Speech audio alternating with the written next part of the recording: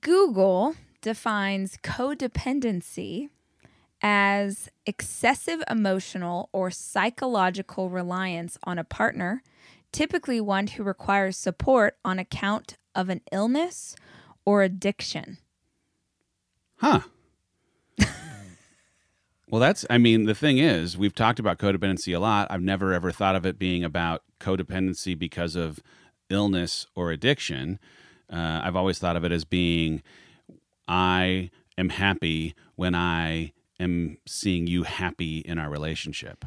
Yeah, I think for today's purposes in discussing codependency, it is that your emotions subconsciously are controlled by your partner's emotions. Word. Like if your partner is mad, it affects your mood. If your partner's happy, it affects your mood. If you are like, it's almost like you can't feel any certain way unless they're okay. And Dave and Rachel Hollis have a long history of codependence. We say we're recovering codependence, but the recovery process is ongoing for the rest of our lives. Maybe will be for the rest of our lives. Yeah. Hi, I'm Rachel Hollis. And I'm Dave Hollis. And we're married. For like 15 years. And we have 4 kids. That's like 1,000 kids. We've been foster parents to 4 kids as well. And we're running a business together. That's a lot of things. It is a lot of things. But we know that it's possible to have an exceptional relationship regardless of the stresses you have in your life. So if you want some tips and tricks on how we get through all the things, this is Rise Together.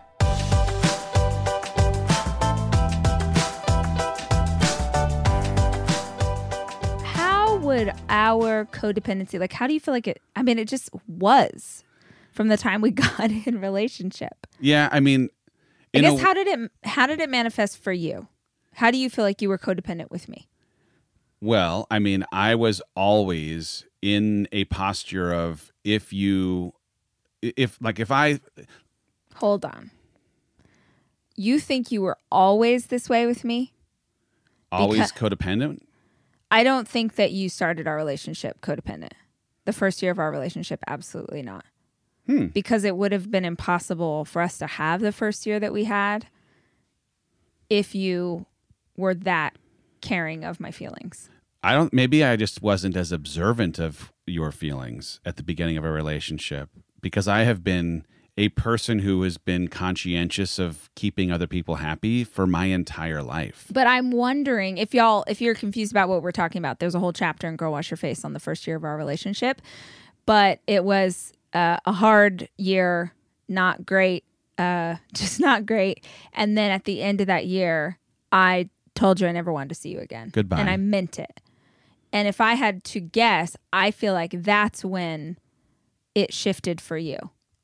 Because now you had lost me? Well, I mean, here's the thing. This is like 2 totally different things. The year in question was a year that was defined for me by something that had previously happened in my dating humans life that made me keep people at arm's length and never allow anyone to get very close, which that was the thing that pushed you away and was the thing that made you feel miserable. And my codependence was at odds with the kind of brokenness that existed because of someone who cheated on me in my past. And so I'm not sure that when we were dating, it was as like great a representation of who I inevitably ended up being when we were in a committed relationship that was like, hey, guess what? Come on in. The walls have been taken down. I'm fully available and exposed and vulnerable for you to now crush my baby heart. Careful, proceed with caution. Once we were like past my pushing you away or keeping you at arm's length, then it was, I think, completely different. Yeah, I just think it's important to note because I was this way from the second I met you. So because I was so young when we met, 19, and you were 27, yep. I'd never even gone on a date before I met Dave Hollis.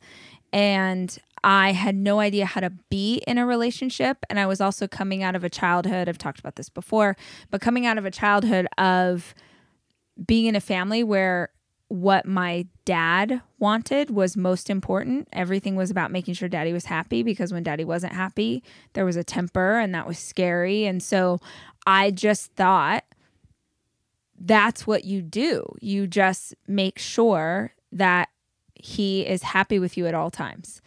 And what's crazy about it is that then it's not just about, is he happy with me at all times? It becomes, is he happy with life at all times? Like if he's frustrated from work, I'm stressed out, because even though it has nothing to do with me, I'm just like living in fear of him being unhappy.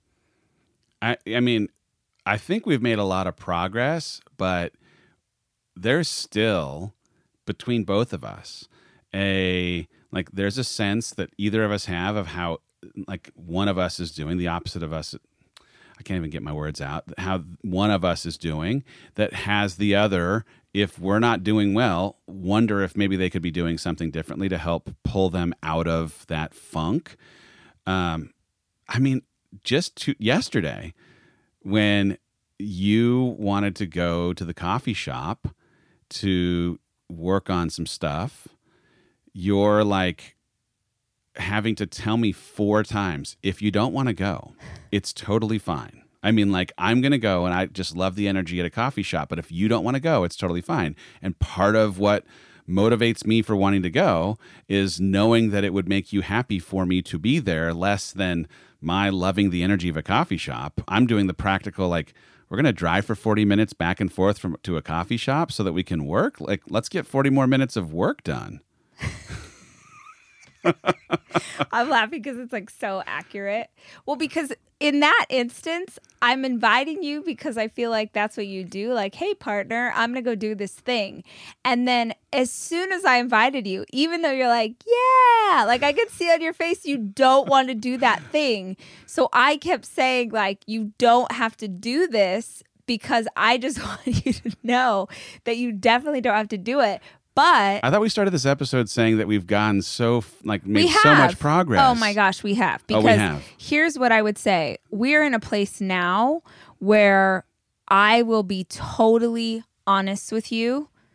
Not immediately, it takes me a minute, but I will get to a place where I will be I don't even know the word without cussing, but like I will be so honest with you about what I'm really feeling. You have some of those letters in your upcoming book. Yeah. When I absolutely wouldn't have done that even 2 years ago. Yeah. Like I would, we did another episode where we talked about fighting styles, and my fighting style isn't one. I just shut down. I don't do confrontation well.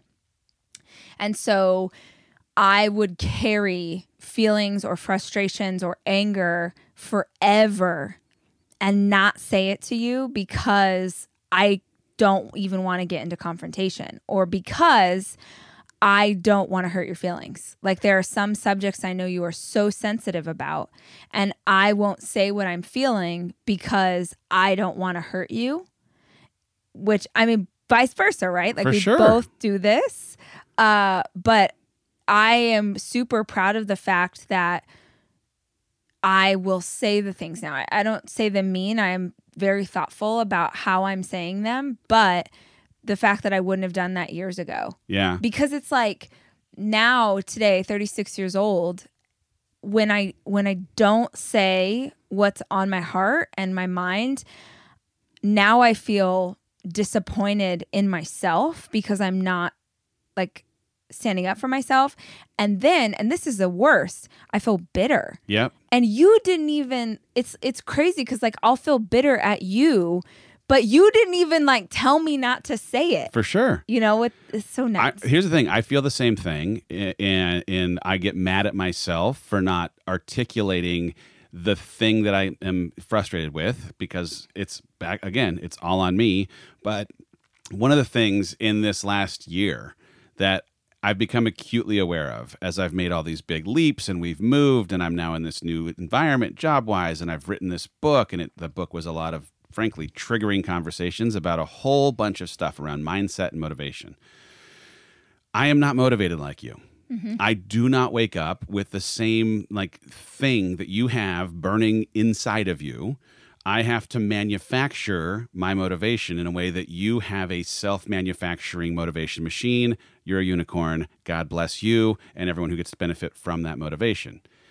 But when you get motivated and you get on fire for a thing that I have not myself been motivated for, there are times when I find myself pushing to stay in your motivation mindset begrudgingly, like frustratingly at times, because I'm like, I don't feel this, but I don't want to let her down. I don't feel this, but I don't want her to judge me for not feeling it. I don't feel like, right? And so the times when I like finally get around to the point where I'm like, all right, I need to say something, is like, it ends up being a relief, because I don't like it too, like carrying around a thing that, of course, because I haven't vocalized it, is like a bitterness that I am solely responsible for. Yeah, there was a lot earlier in our relationship.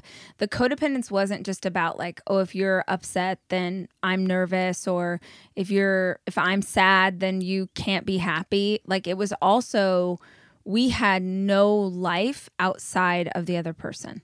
Yeah.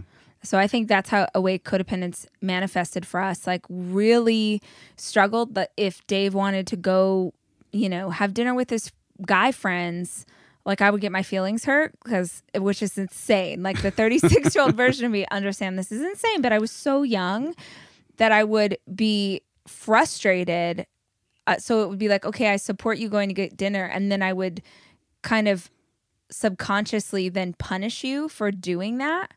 Which, by the way, became like a really bad cycle, because I would do something thinking that, yep, we both have to be whole humans. We need to pursue like individual passions as much as we need to pursue couple passions.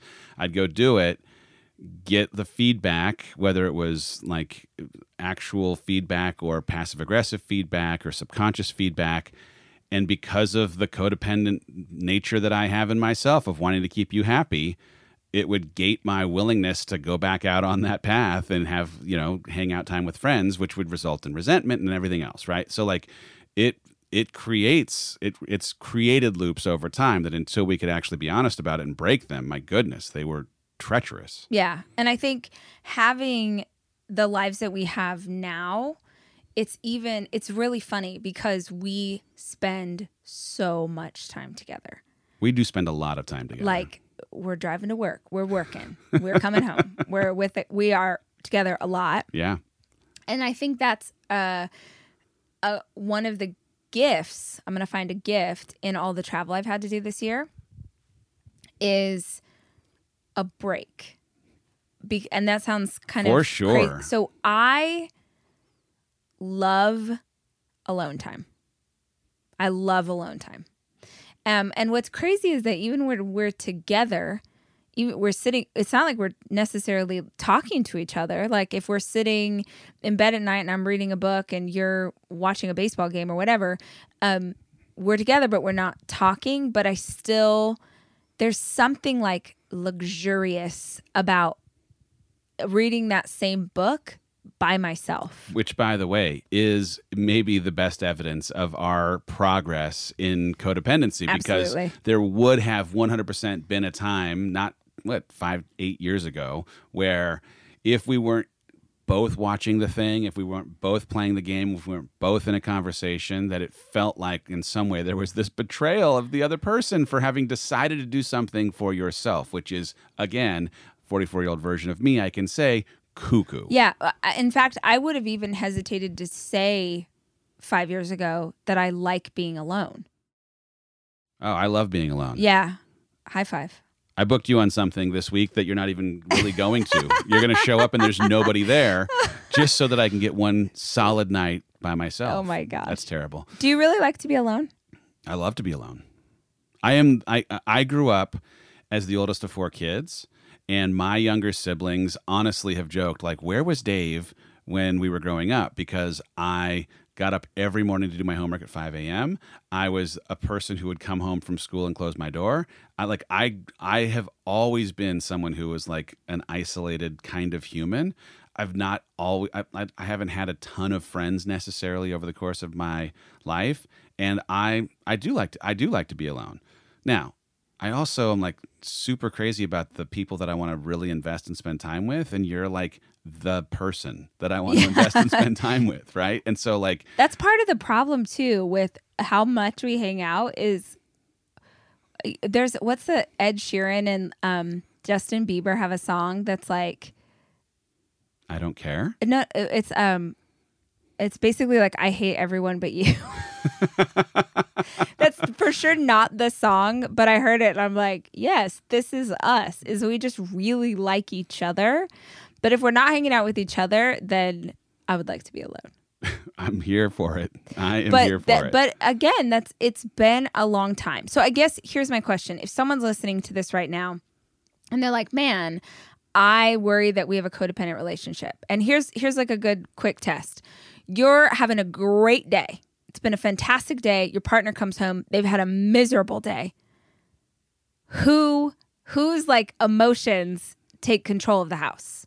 Who is the thermostat and who is the thermometer? Oh, that's good. Yeah. Have we explained the thermostat and thermometer Please before? do. So I've had this conversation with every work group I've ever worked in. We heard it originally at church years and years ago, but the idea is there are two kinds of people. There are people who operate as a thermostat, and there are people who operate as a thermometer. A thermometer measures the temperature of the room. So if the room is excited or angry or disappointed or frustrated, the entire room goes down to that level when that energy walks into it. Like if your partner is upset or happy or whatever, the codependent person will become the same emotion. Yep. And the thermostat is something that you set. So you set the temperature that you'd like to achieve. You set the outcome that you'd like to achieve. You set the intention that you'd like to achieve. And if you've set it, no matter what walks in the room stays the temperature that the thermostat has been set to. And obviously, every one of us should aspire to be the thermostat. I remember years ago, it was like the first time that I realized that I did this, is you had come home and you were pissed off. Something had happened at work. You were really pissed off.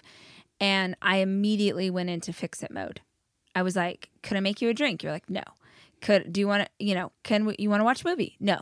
You want to make out? No, and I kept trying to get different things to sort of pull you out of it.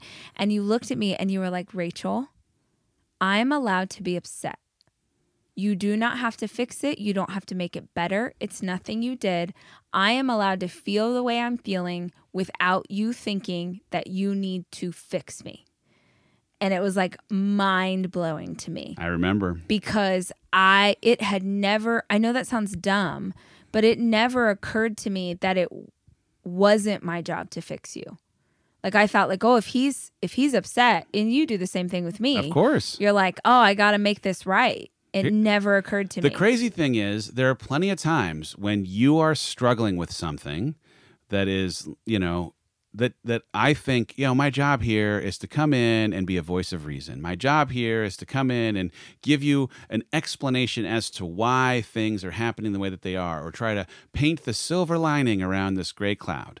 And the headline is, that is not what you need necessarily, because sometimes you just have to sit in being frustrated, in feeling overwhelmed, in feeling whatever it is that you're feeling. And a lot of times the thing that you need most is for me to sit next to you and say nothing versus try to talk you out of feeling a thing that you are super justified in feeling. But my interest in trying to talk you out of it, again, ends up being this like, well, maybe if I can cheer her up, maybe if I can convince her that her worry is unfounded. And what it ends up doing is discounting the feeling that you have in the first place. So it's like super self-defeating. Yeah, or I think sometimes when you try and fix it, or as you're an Enneagram 9, which is a peacekeeper, you'll try and give other people the benefit of the doubt. Yeah. And it makes me feel like I'm you're marginalizing discounting what I'm feeling. For sure. When if you just, like you said, if you just sort of listened, would be all I was really looking for in that moment. You know what I love about this podcast? What? How much we save on couples therapy by working it all Just out right here on the working it floor out of in our closet. real time. Dang it. So what would you say to couples who their form of codependency shows up how ours did when we were younger, of really not having a life outside the other person. Yeah, I mean, I think the like best, most exceptional relationships are those where you have two whole humans, not, like we each complete each other. We do not. We are complete in and of ourselves.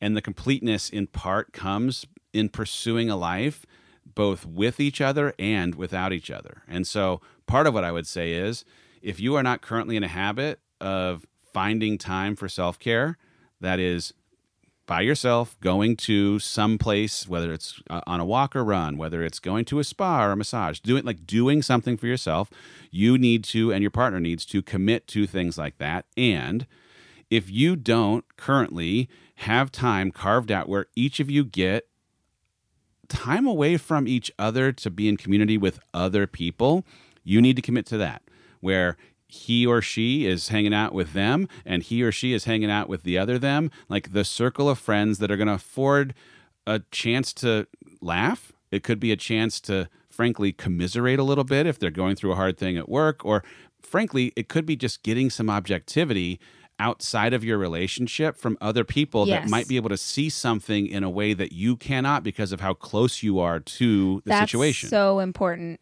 For me, I think because you are my best friend and I genuinely love hanging out with you and we spend so much time together, it is really important that I have the opportunity to hang out with friends who aren't you so that I could talk about us.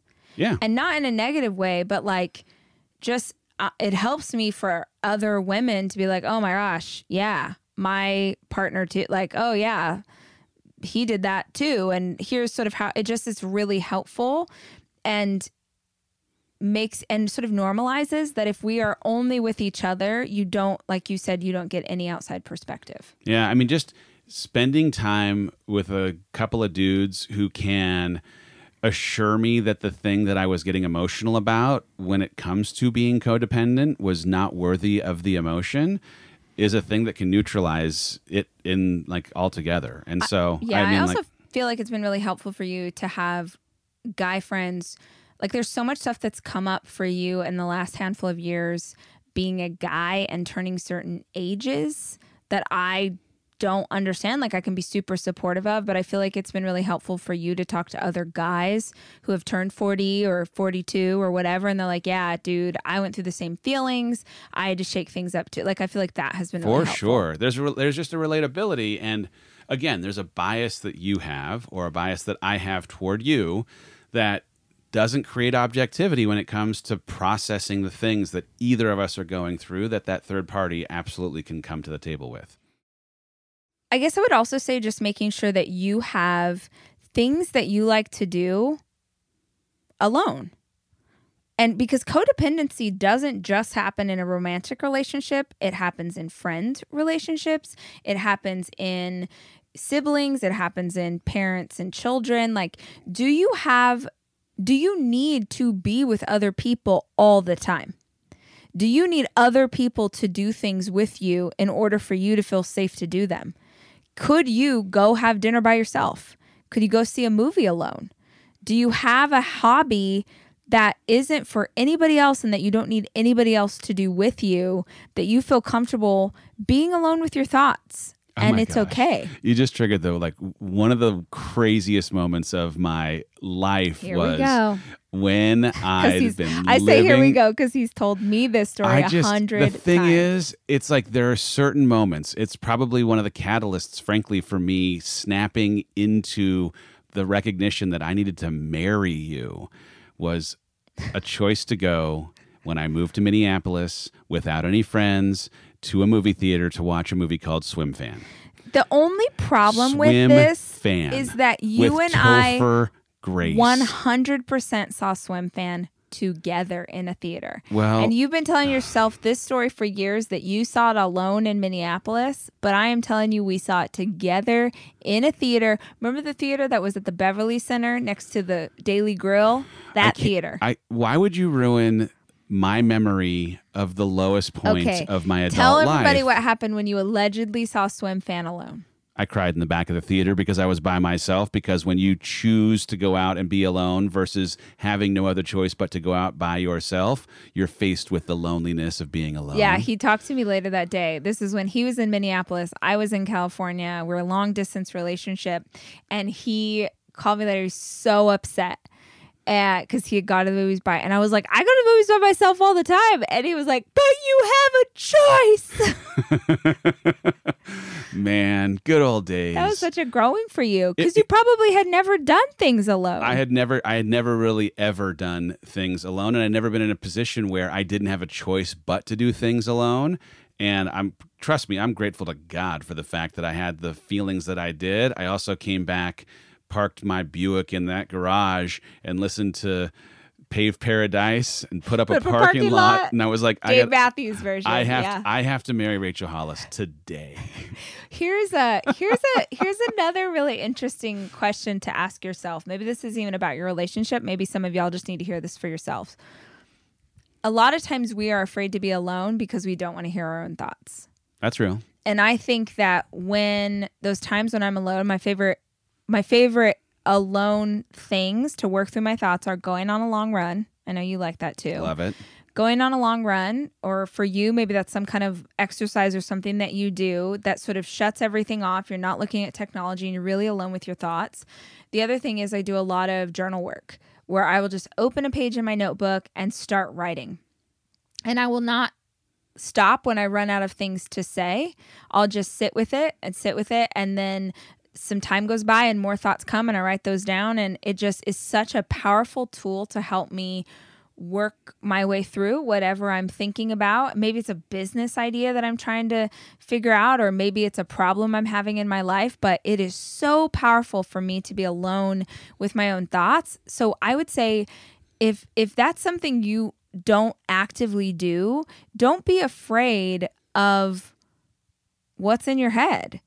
What's in your head is what you need to come to terms with to grow. What's in your head are the answers to the problems. What's in your head are the reasons why you're acting the way that you're acting. There's power in it. By the way, those thoughts are there whether you let them out or not. Yeah. And if you don't let them out, they're controlling you. If you do let them out, you might be able to get in control of them. Absolutely. One of the things I think that has been a massive help in the progress that we've made as people who were way more codependent and are still but less codependent today was a scream test, which is what would happen if you were to not try and fix their mood? What would happen if you were... Did you say a scream test? Well, when I worked in corporate America, we used to produce a ton of reports. And when a new year would come, we would do what we called a scream test, which was we would just stop producing the report. It went to a distribution list of hundreds of humans, and instead of producing it on Tuesdays like we had every single Tuesday for the year previous, come January, we just stopped making it. And we would see, did anyone notice if that report... Meaning, like, did they scream about the absence of the report? And so my suggestion here is we, I think... have become comfortable allowing the discomfort of there being a delta between how I might feel and you might feel exist and not fix it, just to train ourselves to this reality that we weren't actually a thing that needed to come and fix that mood, that situation, that thing that you were struggling through. And the scream test in that instance is, you survived. I survived, right? Like it just because I was happy and you were overwhelmed, just because I was frustrated and you were content, not trying to let your mood be compromised by it, or not trying to, solve the thing that was plaguing me. Let some time go by. I processed that thing, or you processed that thing. There was no scream, as it turned out. And we trained ourselves that, hey, guess what? When it shows up next time, we don't have to run to necessarily fix it. It's a long way to explain what a scream test is. I like it. I've never heard that term before, and now I want to use it for everything. I want you to use it for everything. Look, as always, we have conversations on Rise Together to help you start a conversation with your significant other. So if you heard us say things that sound like you and your person, or maybe you heard our definition of codependence, and it doesn't look at all like yours. It's a conversation starter. Have your partner listen to this episode and then discuss it together. And we would super appreciate it if you take a screenshot, post this on Instagram at Mr. Dave Hollis, at Miss Rachel Hollis, hashtag Rise Together Podcast. Tell us what you loved and tell us what episodes you would love to see coming down the pipeline. We made this episode, in fact, because one of you humans, or many of you, actually asked, hey, will you talk about codependent relationships? So it's from your comments that we will come up with topics for the next of our episodes. If you really like this, would you do us a favor and subscribe to the podcast? It gives you a notification every single time there's a new episode. And if you really, really loved it, go on iTunes and review this darn thing. Reviews are the way that other people get the notification about what they might be into. We appreciate it so much, and we look forward to talking to y'all on the next episode of Rise Together.